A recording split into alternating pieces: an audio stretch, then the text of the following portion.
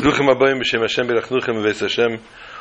to our weekly, we mean weekly Wednesday night Shir. Wow, what a parasha! The Nishmas, of course, Nachum Yaakov and Tzvi Hirsch Shalom, and Batsheva Chana Shalom Bas Bazlachaim and Bavrom Shiachir.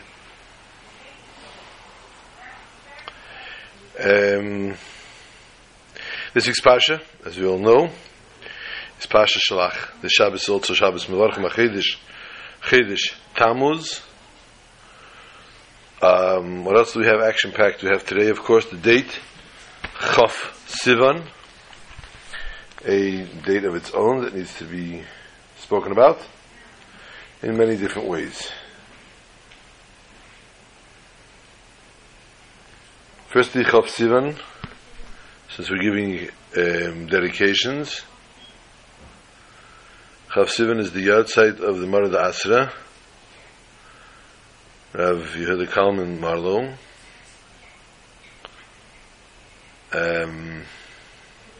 Chus Yom Aleinu.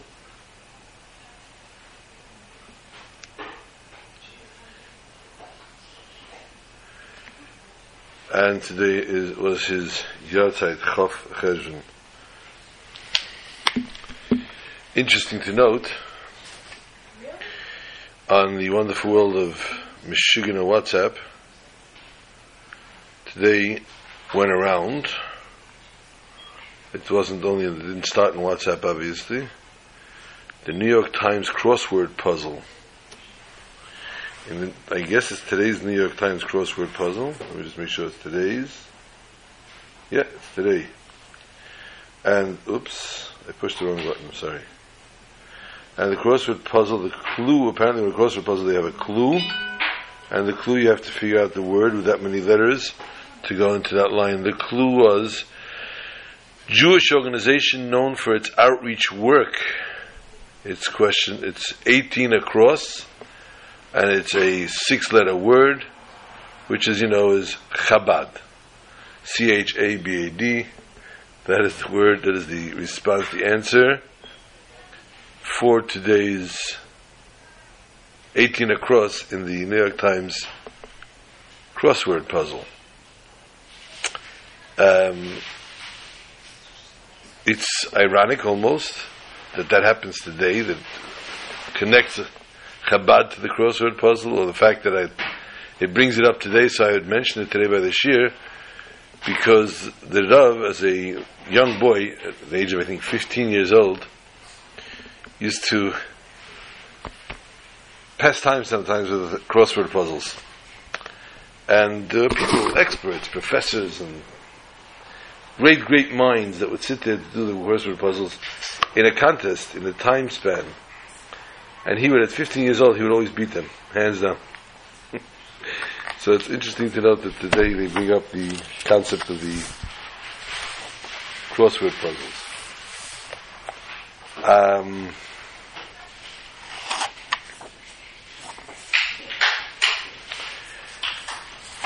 The Rav, Rabbi Marlow, was a Ish Halacha. Ish Halacha, a man that lived Halacha. He breathed Halacha.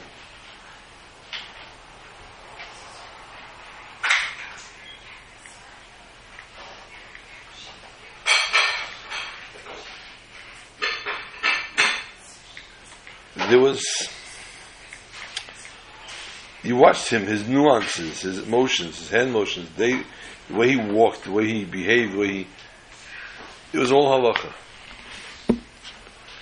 Everything coincided with halacha the way it had to be, the way it should be. And you were able to get a psak din from watching him. You were able to get a ruling on how to behave, how to do something, just by watching the way he walked and talked. He was a tremendous honor, but also a tremendous Baal Tzedakah. He's an extremely humble person. He never stepped on anyone's toes, shall we say. He did his thing, the way he had to do it. Not talking miracles.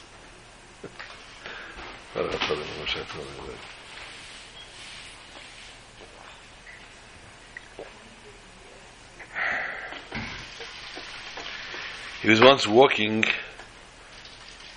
I guess it was the night they throw the eggs around here. It was a Friday night. He'd walk home himself. He'd walk home very late at night, actually. And he was walking home, and unfortunately, some hooligans were throwing eggs, and he got it all over his back. But he wouldn't walk around without a coat on Shabbos, because he wore a silk kapata. He had to wear, for whatever reason, not going to mix in why. He wouldn't walk without a coat on Shabbos, no matter what the weather was. And the next morning, he didn't even realize that how bad the coat looked. Next morning, he had come to the mikveh, and I saw his coat was totally besmeared. And we went to my house, which was next door to the shul over there, the mikveh, and he exchanged coats. He took my coat. It's a little bigger for him.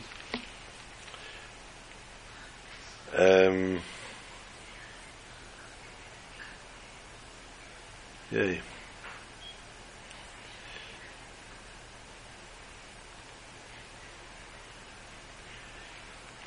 When he returned the coat,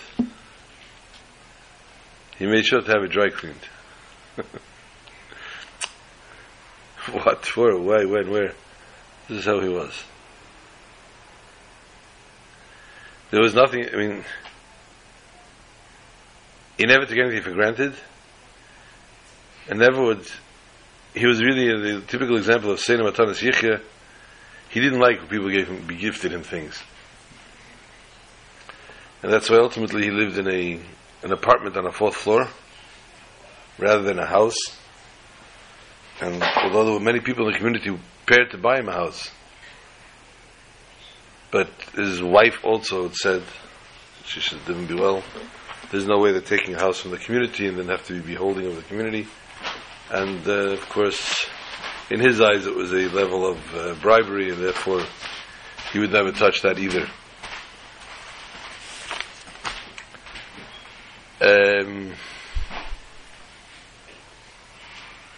But he was also very sensitive to the issues. He knew what a person needed to hear. He didn't curve, he didn't deviate from halacha.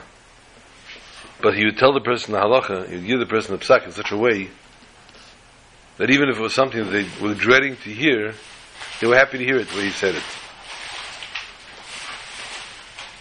Which fits in to part of the themes of tonight's shir.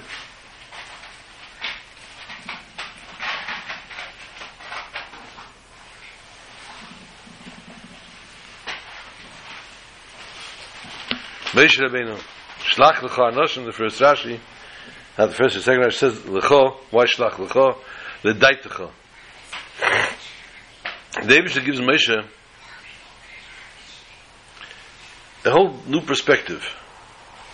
The Eibishter tells Moshe, there is a concept called L'daitecha. Up until this point in time, when Moshe stood by the sneh, the burning bush, or any other confrontation that Moshe had with the Eibishter, meeting with the Eibishter, Moshe never presented his opinion. He begged and pleaded on the behalf of the Jews,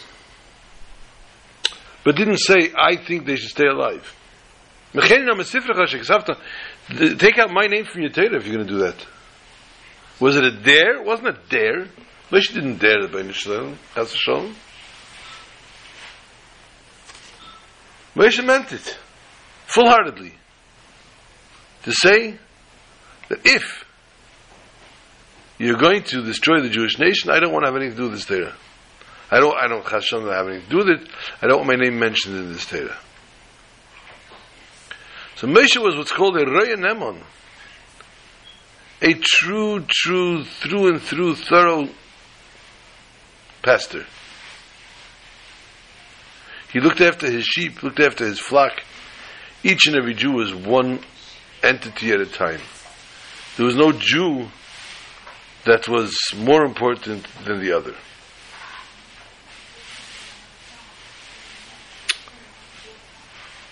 Said the Eibishter to Moshe, L'daitecha, I'm giving you a new concept, which is that you have an opinion. You can voice your opinion. You can say what you think. This concept that the Eibishter gives to Moshe is what's known as Das Torah. Das Torah is the Torah opinion of how one needs to act, behave, and live. Now, up until this time, people lived on what they heard from Moshe Rabbeinu. They lived on what was taught to them from the Zkenim. But people did not have always direction. And we'll soon discuss direction. How does a Jew take direction?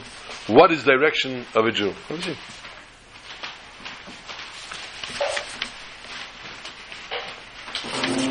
What is meant by the Jew asking or keeping direction?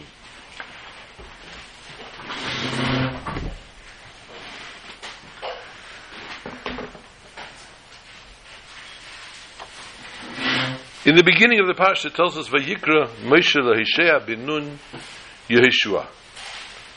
Moshe called Hoshea ben Nun Yehoshua. 12 spies went out to look, to search through the land. You can partake of anything you want to partake while I'm talking. Just don't talk. Huh? Oh.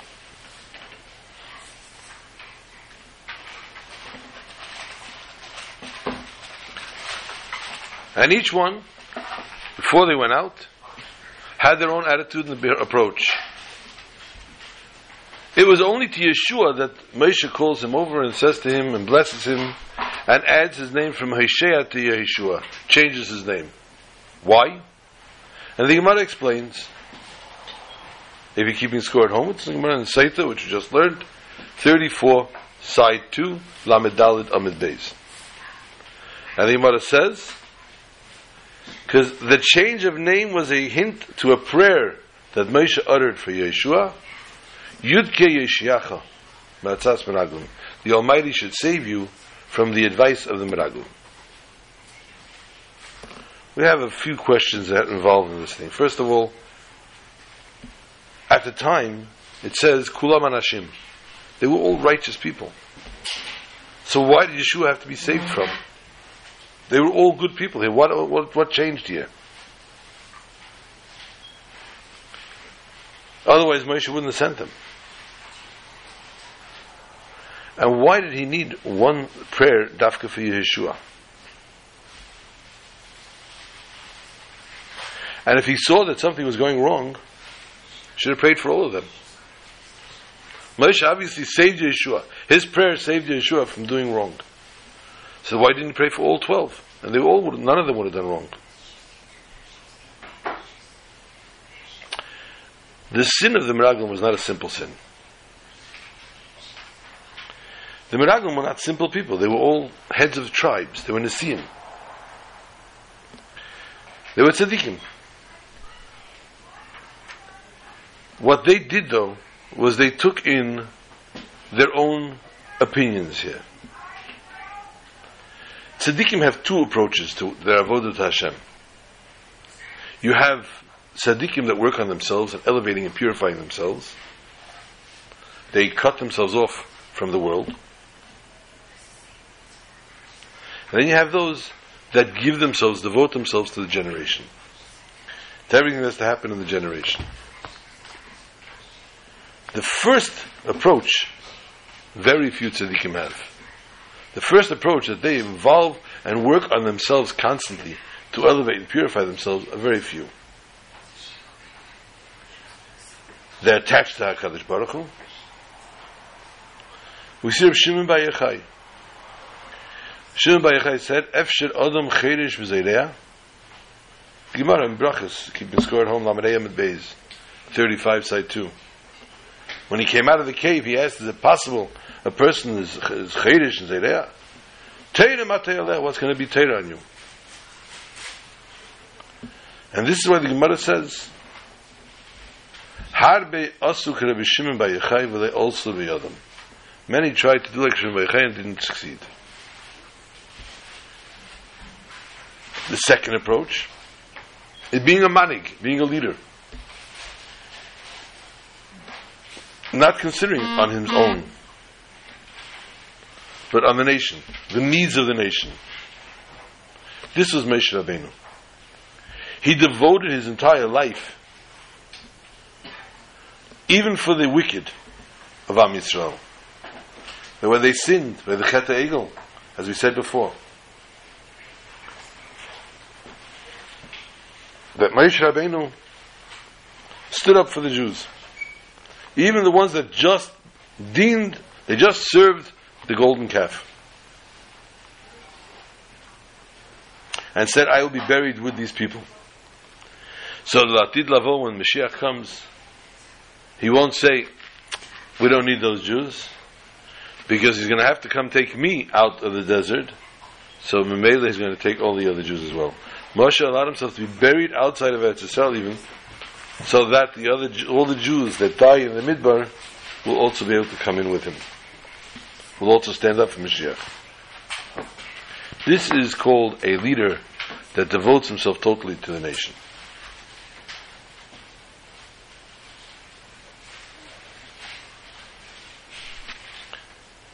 And he wants only for the generation and for the good and the sake of the generation.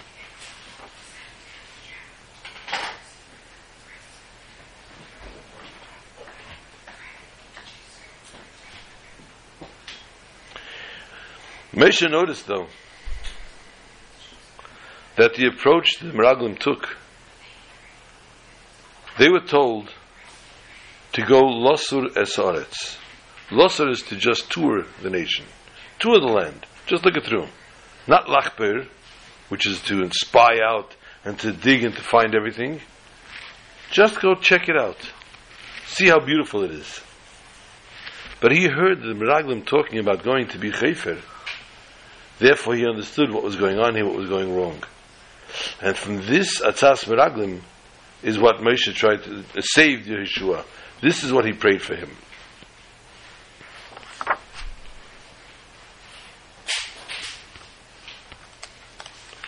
The Meraglim themselves had a different sort of a problem.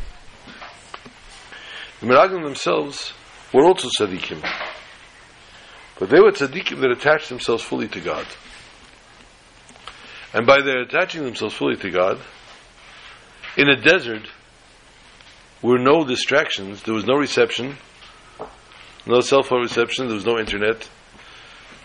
Believe this? In the desert, they went 40 years with none of this? Unbelievable. We can't go 40 minutes without it. They said 40 years they went wandering without any internet, without anything. The only thing they occupied their lives with was studying Torah and praying to God. And they were able to live on spirituality. They lived physically from the man, the slav, from things that had to do literally only with God. Pure spiritual things. The man came down and this is what they ate. This is what sustained them. Being told now, go into the land and you're going to have to involve yourself with mitzvot. What mitzvot do you have to involve yourself with? Truma, Meiser, Peah, Leket, Shikha. All these mitzvahs involve in farming. You have to be a farmer. You have to go out into a field, do this mundane physical work, physical labor, and then you will be able to accomplish what you need to accomplish in Eretz Yisrael. So they said, excuse me, that's not what I signed up for. That's not where I parked my car. I want to only be connected to God. I want to do nothing else and have nothing else except for God. And godliness himself. I want to live only off the man and off the slav and all the things that come from heaven. Why do you have to deter me? Why do you have to take this away from me and bring me down to mundane world? I don't want to do this. Therefore the Meraglim looked for a reason not to go into the Holy Land, but not because they were wicked, but because they didn't want to give up this beautiful lifestyle. And later in the Parsha, it talks about the mitzvah of taking challah. Separating challah. Baking a dough, you take a large dough, and you take off a piece of this dough and you make this for challah.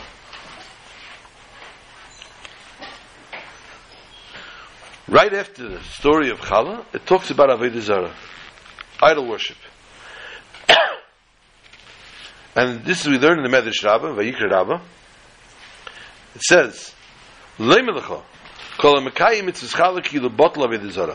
who does the mitzvah of challah is as if he destroyed Avodah Zarah. But then the Medrash continues and says something very scary. Someone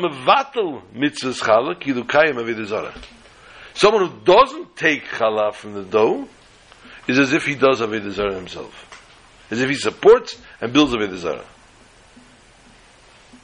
A simple, mundane looking mitzvah of taking off challah. Okay, it's a bad thing. You don't take off, you don't get. But to say that it's compared to Avodah Zarah, this is extreme. What is Avodah Zarah?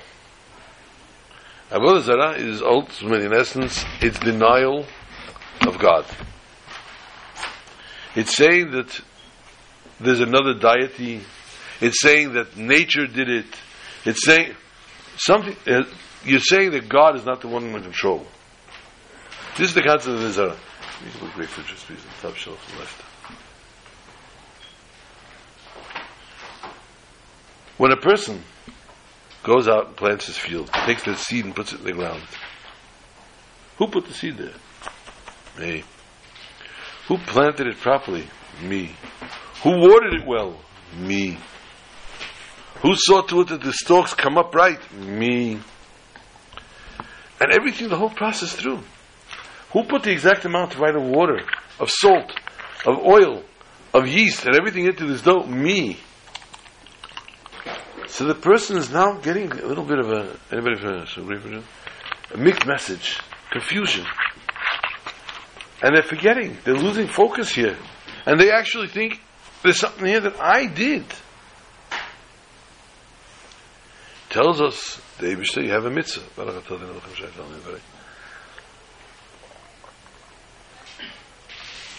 This dough that's making you feel so proud and rising to make you look proud, this very dough you're taking a piece off and you're giving it to God. Why? To remind yourself it's not you, it's God. So therefore, you person that takes away challah,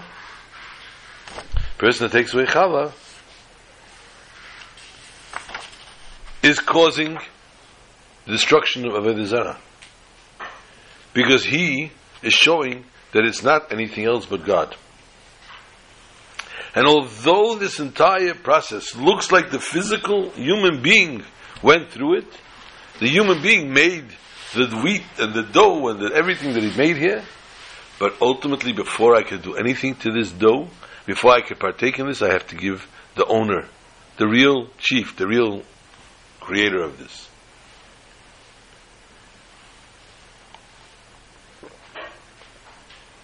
They tell a story of a chassid. He was a very learned man, but unfortunately he was very, very poor. And Pachosha to today's days, similar to today, when a person doesn't have money, he's not a good candidate for bachelorhood. The guys that got the money, everybody's chasing. Guys that don't have money, they don't have money. What does he do? Tell the story on top of a story. The guy that comes to sit down with his girlfriend's father the day before he's ready to propose. He's coming to ask permission. And the father says, tell me, how are you going to support your daughter? How are you going to support my daughter? He says, God will provide. How will you buy a house? He says, God will provide. How will you pay for a car? He says, God will provide. How will you send the children to school? He says, God will provide. He puts his arm around the boy, he hugs him, he says, I welcome you to my family. You can marry my daughter. The wife is sitting there, eyes bugging out. She says, are you crazy? This guy's a shlomo mazel. He can't do anything. He said, are you kidding? He's the first guy to call me God. So he was very happy. This chassid didn't have a God in that way yet. And this chassid never had no panas, he had nothing to his knife. And there was no shidduch. Nobody wanted to marry the guy. So he came to Baal Shem Tov and told the Baal Shem Tov his dilemma. Baal Shem Tov says, go home. Go home. First match. Propose to you, marry her. Now that could be a little scary. Because, today's day and age, after doing all the research and everything else that people do, you find out if the person is normal, not normal, what, when, where. It's a scary emotion. You want to know if you could actually get away with that. So the fellow goes, he leaves. Now in those days you only traveled by day. You traveled by night, it was dangerous. So he traveled by day, and came the evening, he came to an inn. He didn't have any money to stay in the inn itself, but the inn had like a little dining room, or a little place people ate. He went off to a corner, he had his little piece of bread and water that he had with him. Not going to bother anybody, and he sat down over there in the corner. He washed and ate whatever he had, and he promptly fell asleep in the corner.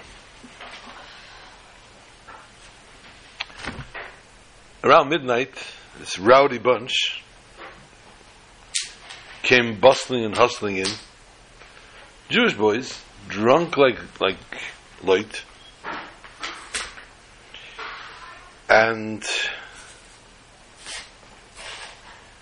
they said, they wake him up. They're screaming, they're yelling, they're dancing, they're singing. They wake him up.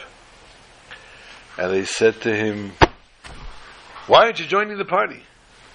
He says, what party? He says, the wedding. Wedding? What wedding? He says, your wedding. He says, my wedding. He says, yep, your wedding. He says, who am I marrying? Oh, we'll soon show you. And they go into the kitchen, and they bring out the girl from the kitchen that was there, standing there in the kitchen.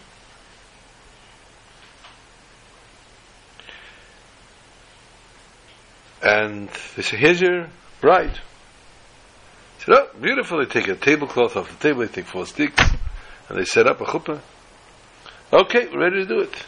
We have the music, we have the liquor, we have the sing. We have the chassan, we have a kala, we're just missing a ksuba. They said, there's no ksuba, we can't do anything without a ksuba. Chassan was not a fool. The chassan says, I can write a ksuba. I can write a ksuba.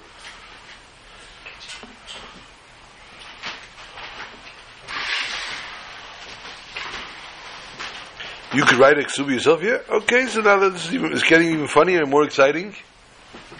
And he sits down, he writes the ksuba. He writes the ksuba, and they make a chuppah. And they continue, the joyous laughing and everything, and they say, let's give the chassan a gift for his wedding, and this guy dumps food on his head, this guy dumps ice down his back, this guy kicks him in the pants. And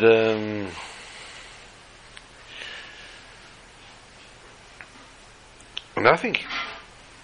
He sits back down in his corner, and the party dissipates. Everybody goes home, including the bride. Was tut denn jetzt? His bride disappeared. The next morning, he wakes up, and this man is standing on top of him. The owner of the inn. But apparently he's a wealthy man. He's not just an owner of an inn. And he starts screaming at him, "You fool, what did you do? What kind of chutzpah you have marrying my daughter? You penniless loafer, what you are. What is this supposed to mean?" And he starts kicking him and punching him. He says, "What do you want from my life? Your daughter fought. We made the wedding." He says, "Listen to him, mister. You got to make a get. Just like you made a ksuba, you make a get." So he was hesitant. Hashem told him to marry this girl. How's he going to go divorce her now? So the man saw that he wasn't getting anywhere. He's not going to intimidate the fellow. So he sits down and brings him food, and brings him drink, and he's farbringing with him. And he's trying to cheer him up, trying to get him into the mood, and he takes out 100 ruble, which in those days was a 2-month salary. And he says, "Look, mister, here's 100 ruble. Just write the get. The get is over with." The Chassid says, I'll tell you what. Let's travel to the Magid. Go to Mizrich, to the Mizrich Magid, and we'll talk to him about it.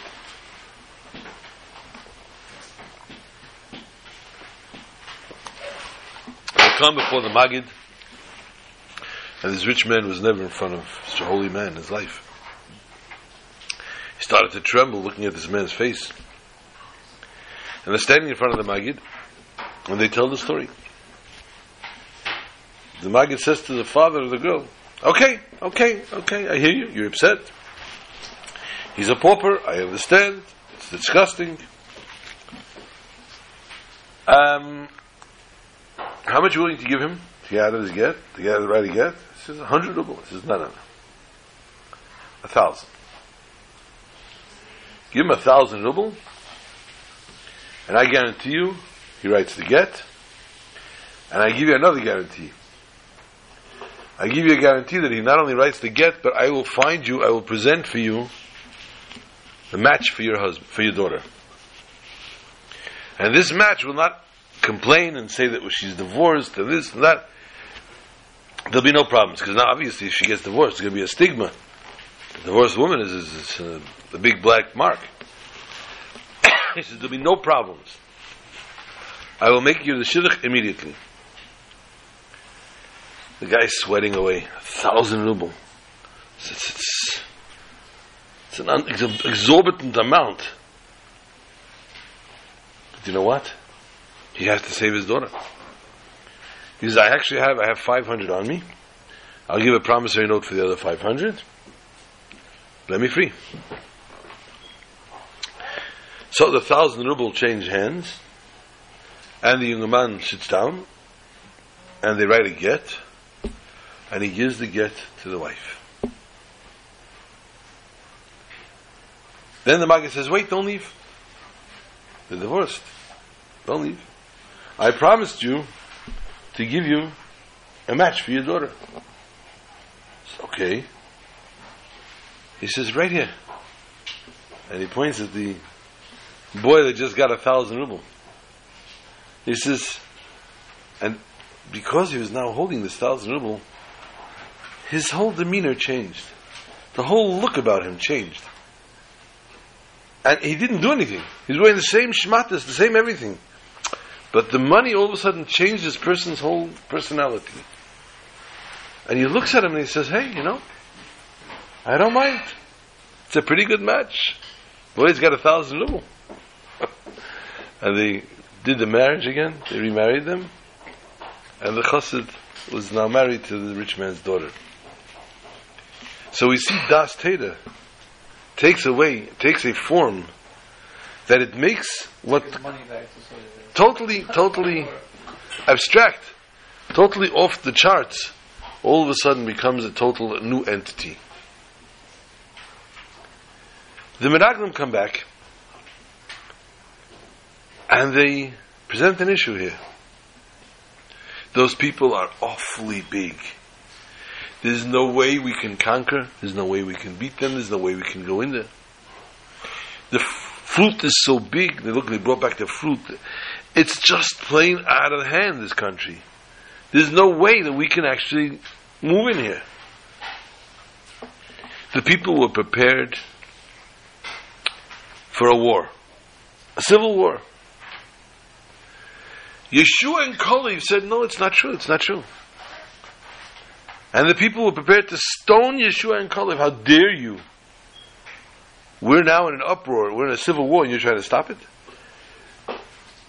The Pasuk tells us, in the Parsha, chapter 13, Pasuk 30, verse 30, Yud Gimel Pasuk Lamed, Vayas Kalev es ha'om. Kalev shut the people up. In simple words, he made them all quiet. He drew silence. I was by Shabbat Shavuos last week, and Chassan's brother stood up. This is not a big crowd, maybe 25 people, but Chassan's brother stood up to speak. No bang on the table, he just said everything became quiet. I just burst out laughing. I said, that was impressive. You didn't say a word, you didn't bang on the table, you just stood up and the whole place became quiet. Can you sit down and do that again, let's see if it works? Just, you take a crowd, and to make a crowd quiet, crowd control, without screaming, everybody be quiet. You have to have talent. Kalev made the whole crowd quiet. What happened? 10 of the Meraglim sinned, Yeshua and Kalev didn't. We know that Yeshua was saved because Moshe blessed him as such.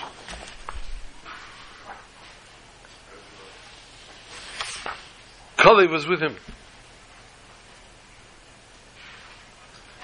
And Kalev had his own tefillas. Kalev, when he came into Eretz Yisrael, the first thing he went to is he ran to Hebron. He ran to Kever Avot. He ran to the Kever of Avraham, Yitzchak, and Yaakov, and he prayed there that he should not fall into this problem here.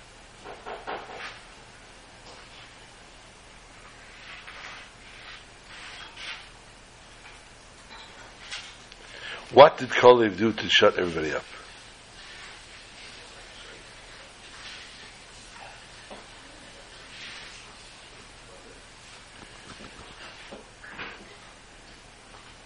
Kalev said, it's very interesting if you do this in a psychology group or something, where everybody's talking and nobody's hearing anything, no matter how whoever's trying to outscream everybody else and trying to get their point across, nobody hears. Subconsciously they do hear, but they're ignoring it. Kalev said a sentence that got everyone's ear, everyone's attention, and shut the crowd up. What does Kalev say? Kalev gets up and he says, do you know what else Moshe did? Do you know what else Moshe did? The place became he's going to tell us some worse news than we heard before. He's going to give us bigger Lashon Hara than we have until now. We're fuming mad at Moshe for trying to get us into this land, into this mess. And now he's going to really tell us the goods on Moshe. So everybody became quiet. And he says, Moshe did for us 3 great things. Moshe did for us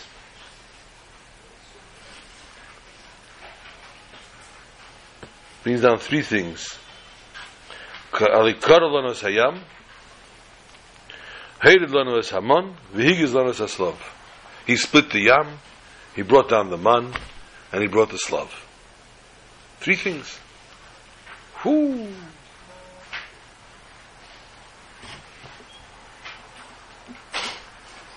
These three things made an impression on the Jewish nation. And it also gave a response to all the things that the Meraglim had spoken. First thing the Meraglim said was, Eiz ha'om ha'yeshev ba'aretz. They're very strong, this nation. V'arim betzuras gedolos me'od, and the cities are very high, the walls. V'gam yelidei ha'anok reinu sham, we saw children of giants there.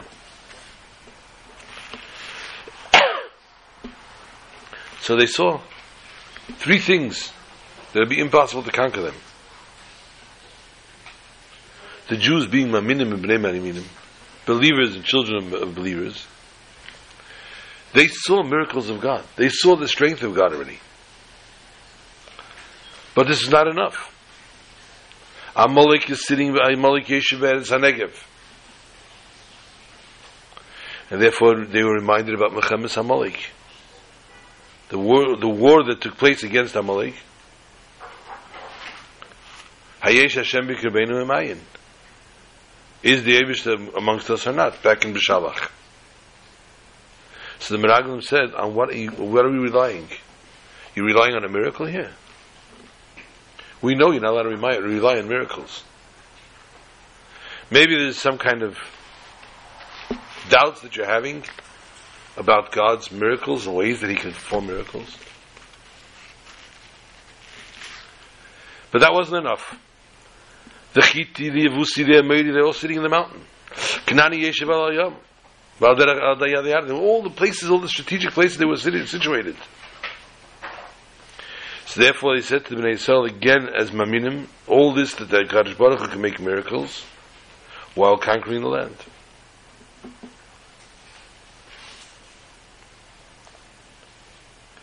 Didn't God make the miracles with the food and everything else that you have? Kaleb ben Yefuna destroyed their questions. On the first thing he says, when you're talking about the koyach of the nation, he split the yam for us. The yam was a super source, super power. It was flowing, and he stopped the flow of the yam for us to cross. And this also needed a milchama against Mitzrayim. This also required war against the Egyptians. And according to nature, the odds were against them. But they won. On the second complaint, that we're going to take a doubt, throw doubts over the fact that maybe God cannot perform a miracle, Haggai is a Slav. He brought us down the Slav. This is also the Jews complaining that we're going to die here. Who's going to give us meat to eat? And God saw to it that the miracle is performed. And the third complaint, maybe He won't do a miracle for us here. They said, He brought down the man. Going in the desert also was a preparation for going into Eretz Yisrael. But still in all, HaKadosh Baruch Hu saw to it to make miracles in such a way, like bringing down the man to the Jews. And this is how Kalev taught the Jews, you don't listen to the Yetzer Hara. Don't listen to all his plans, all his miscontorted ways. And to fulfill the shlichus of Hashem, and then you will definitely succeed. Now, those people that are, there's a minig, a Chabad minig al Kapanim, and there are some people that do it also. Aside that, they say Pirkei Avos throughout the summer.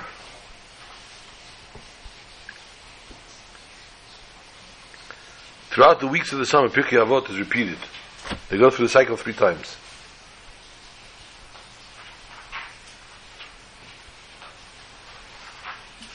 So, if you repeated the Pirkei Avot now, the second cycle, you'd be now up to Perek Shlishi.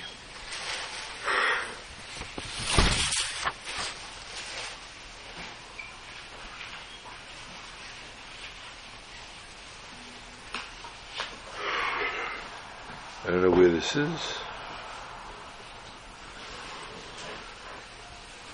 was told that everything was getting thrown out because the refrigerators went down. Huh?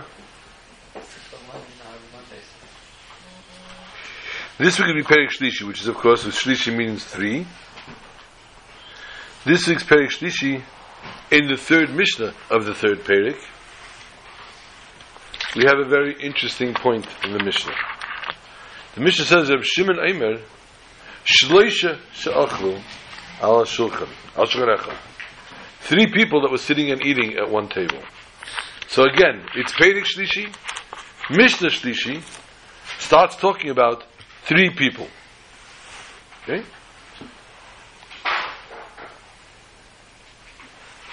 V'lei amru divrei Torah. V'lei amru alav divrei Torah. They didn't talk divrei Torah during the meal. Says Rabbi Shimon, Kilu achlu mezivchei meisim, is as if they're eating from the meal of dead people. A little extreme, but okay. Shenemar, it's written, Ki kol shulchanot malu ki tzeh b'li makom. Without makom, without the Eibishter, tables are full of vomit and dirt. Aval, Shimon continues, 3 people eating at one table. And they said divrei Torah, Kilu achlu mishulchan shamakim, is as if they're eating from God's table itself. Shenemar, Pasuk says, Vayidaber elai zeh shulchan shelefnei Hashem. Spoke to me, this is the table for God. Now, the Mishnah sounds wonderful. Makes sense. You're sitting at a meal with people, you have to have a Dvar Torah. And if not, it's nothing. It's hollow. First question I want to ask you is, who's talking? If you're keeping score at home, it's Gemara and Tainis, Heyam and Beis. 5 side 2. Gemara and Tainis says, Ein Masichin Besuda. You're not allowed to talk during the meal. Perhaps the kana will go before the veshet, the 2 pipes that you have, the air pipe and the food pipe, and the cover will open up. Rashi explains, then on top of the windpipe, the cover, when a person talks, the cover moves, and thereby and the food will go into the air pipe, and endanger the person.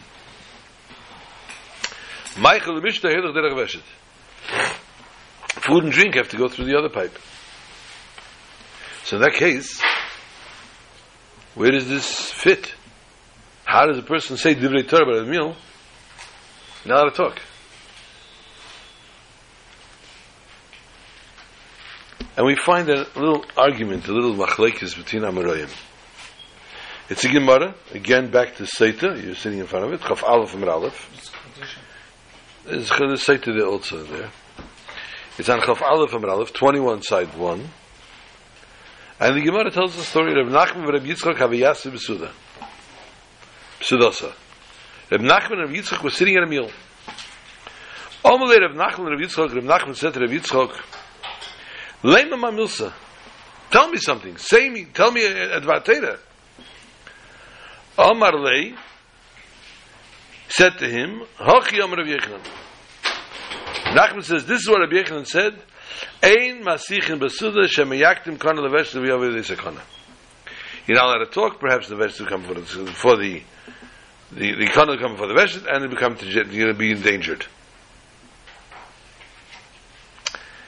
Now, first question I have here. You want to tell me Rav Nachman really did not know that Ein Masichin Besuda? Of course you know you're not allowed to talk during a meal. My grandfather Shalom used to say, when it says Ein Masichin Besuda, Afilu Ein Masichin. You're not allowed to speak by a meal, even to tell somebody they're not allowed to speak. So here we have the same question. He did just that. He said to him, if Yitzchak holds that you're not allowed to talk during a meal, so how did he tell him you're not allowed to talk during the meal? How did he ask him a question saying that how can you say Divrei Torah if you're not allowed to talk during the meal? He was talking. And if you want to tell me he had to enforce and make sure if Nachman knew the din, Ei Masichin, he should have just said to him, Ei Masichin. He didn't have to give him the whole reason that maybe the cover is going to open up with the cat on the Veshet. He could have told him that later. If after the meal he would say to him, why is Ei Masichin? He could have explained to him then. Why, during the meal, did he have to say this whole speech that you're not allowed to talk and the reason you're not allowed to talk? Truth is, Rav Nachman knew the law. He knew the halacha Ei Masichin B'Suda. What did he tell him when he said, Lema Man Milsa, say something? He didn't want him to just talk and give him the news, to find out why the Congress was shot. He wanted him to say Divrei Torah. The opinion of Rav Nachman of the din, Ein Masichin B'Suda, why may you not talk? Because it's dangerous. It's dangerous. What is dangerous to talk? Sichat Chulin. Stupidity. Sports. News. Weather. That you're not allowed to talk. But not Divrei Torah. Because words of Torah, if Nachman held, don't bring sakana. Because Torah Megana Matzla. Torah protects.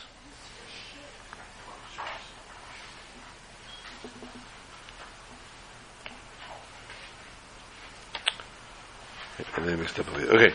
Torah protects. So then there was no sakana. So in that case you could talk.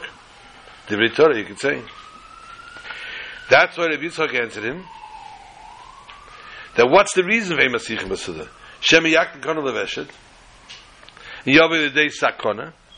The halacha is that even on Divrei Torah, like the words of the Gemara, Psachim Chesam at Beis, if you just go at home, 8, side 2.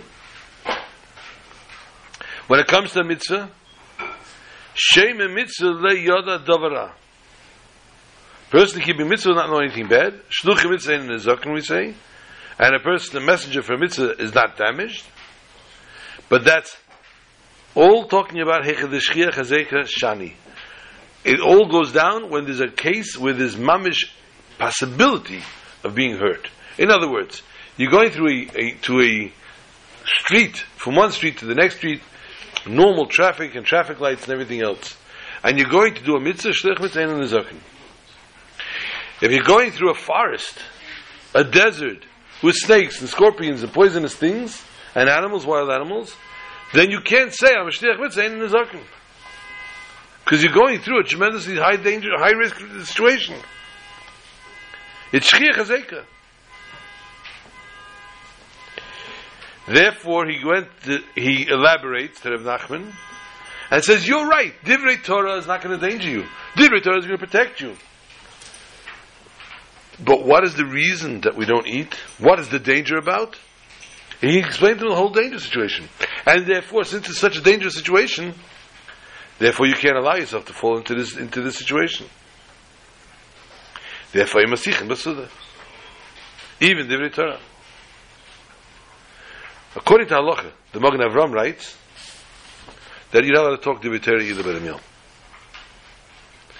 Kol shulchan shnei amrol of Divrei Torah. He says, how does it say Kilo echem mizivcha mesim? That if there's no Divrei Torah, it's mizivcha mesim.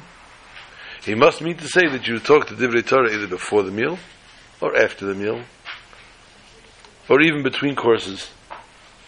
But while eating, you're not allowed to talk it. But the Divrei Torah needs to be spoken either before or after, in between the courses of the meal. Why though does the Mishnah take Shleisha Sha'achlu?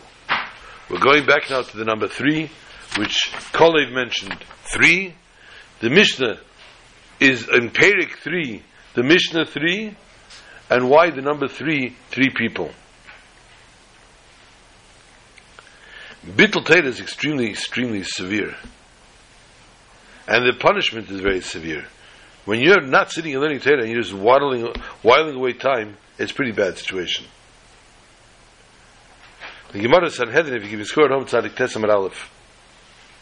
Kol she'ef shelask b'Teira ve'ein Eisik.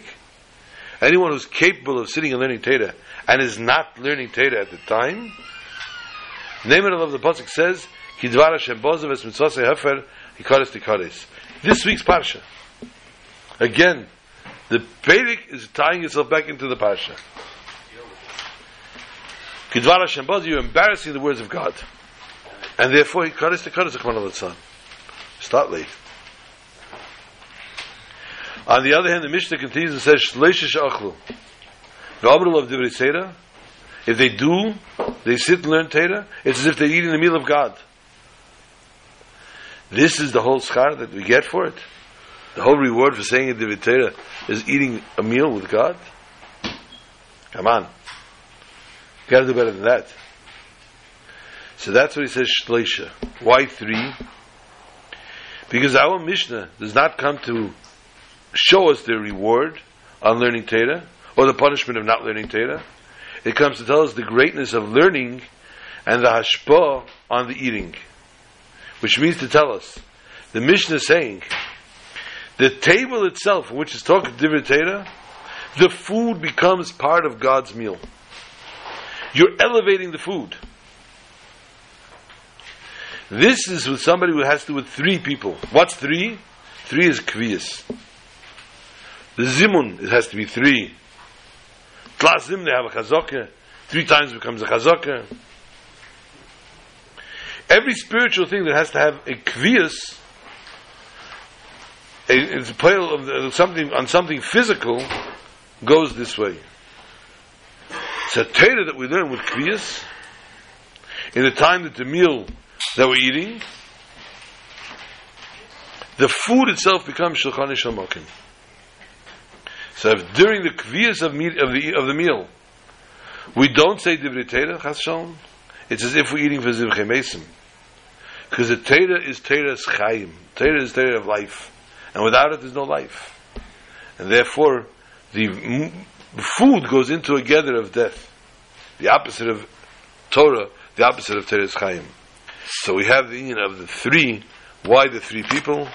In the Mishnah, the 3rd Mishnah, in the 3rd Perek, coinciding with Pasha Shalach, coinciding with the words of Kolev, who said also of the 3 concepts, answering the 3 questions that the Meraglim posed. And ultimately we look forward to now to the Bayis Hashlishi, to the building of the 3rd Beis HaMikdash. We should be zeicher this very Shabbos to be in the Bayis Hashlishi on Shabbos Mevarchim Chedesh Tammuz, and the takeoff of Tammuz will take in, the strength of Tammuz will go with us and take us in with Mashiach Tzidkenu. Shabbat Shalom to all.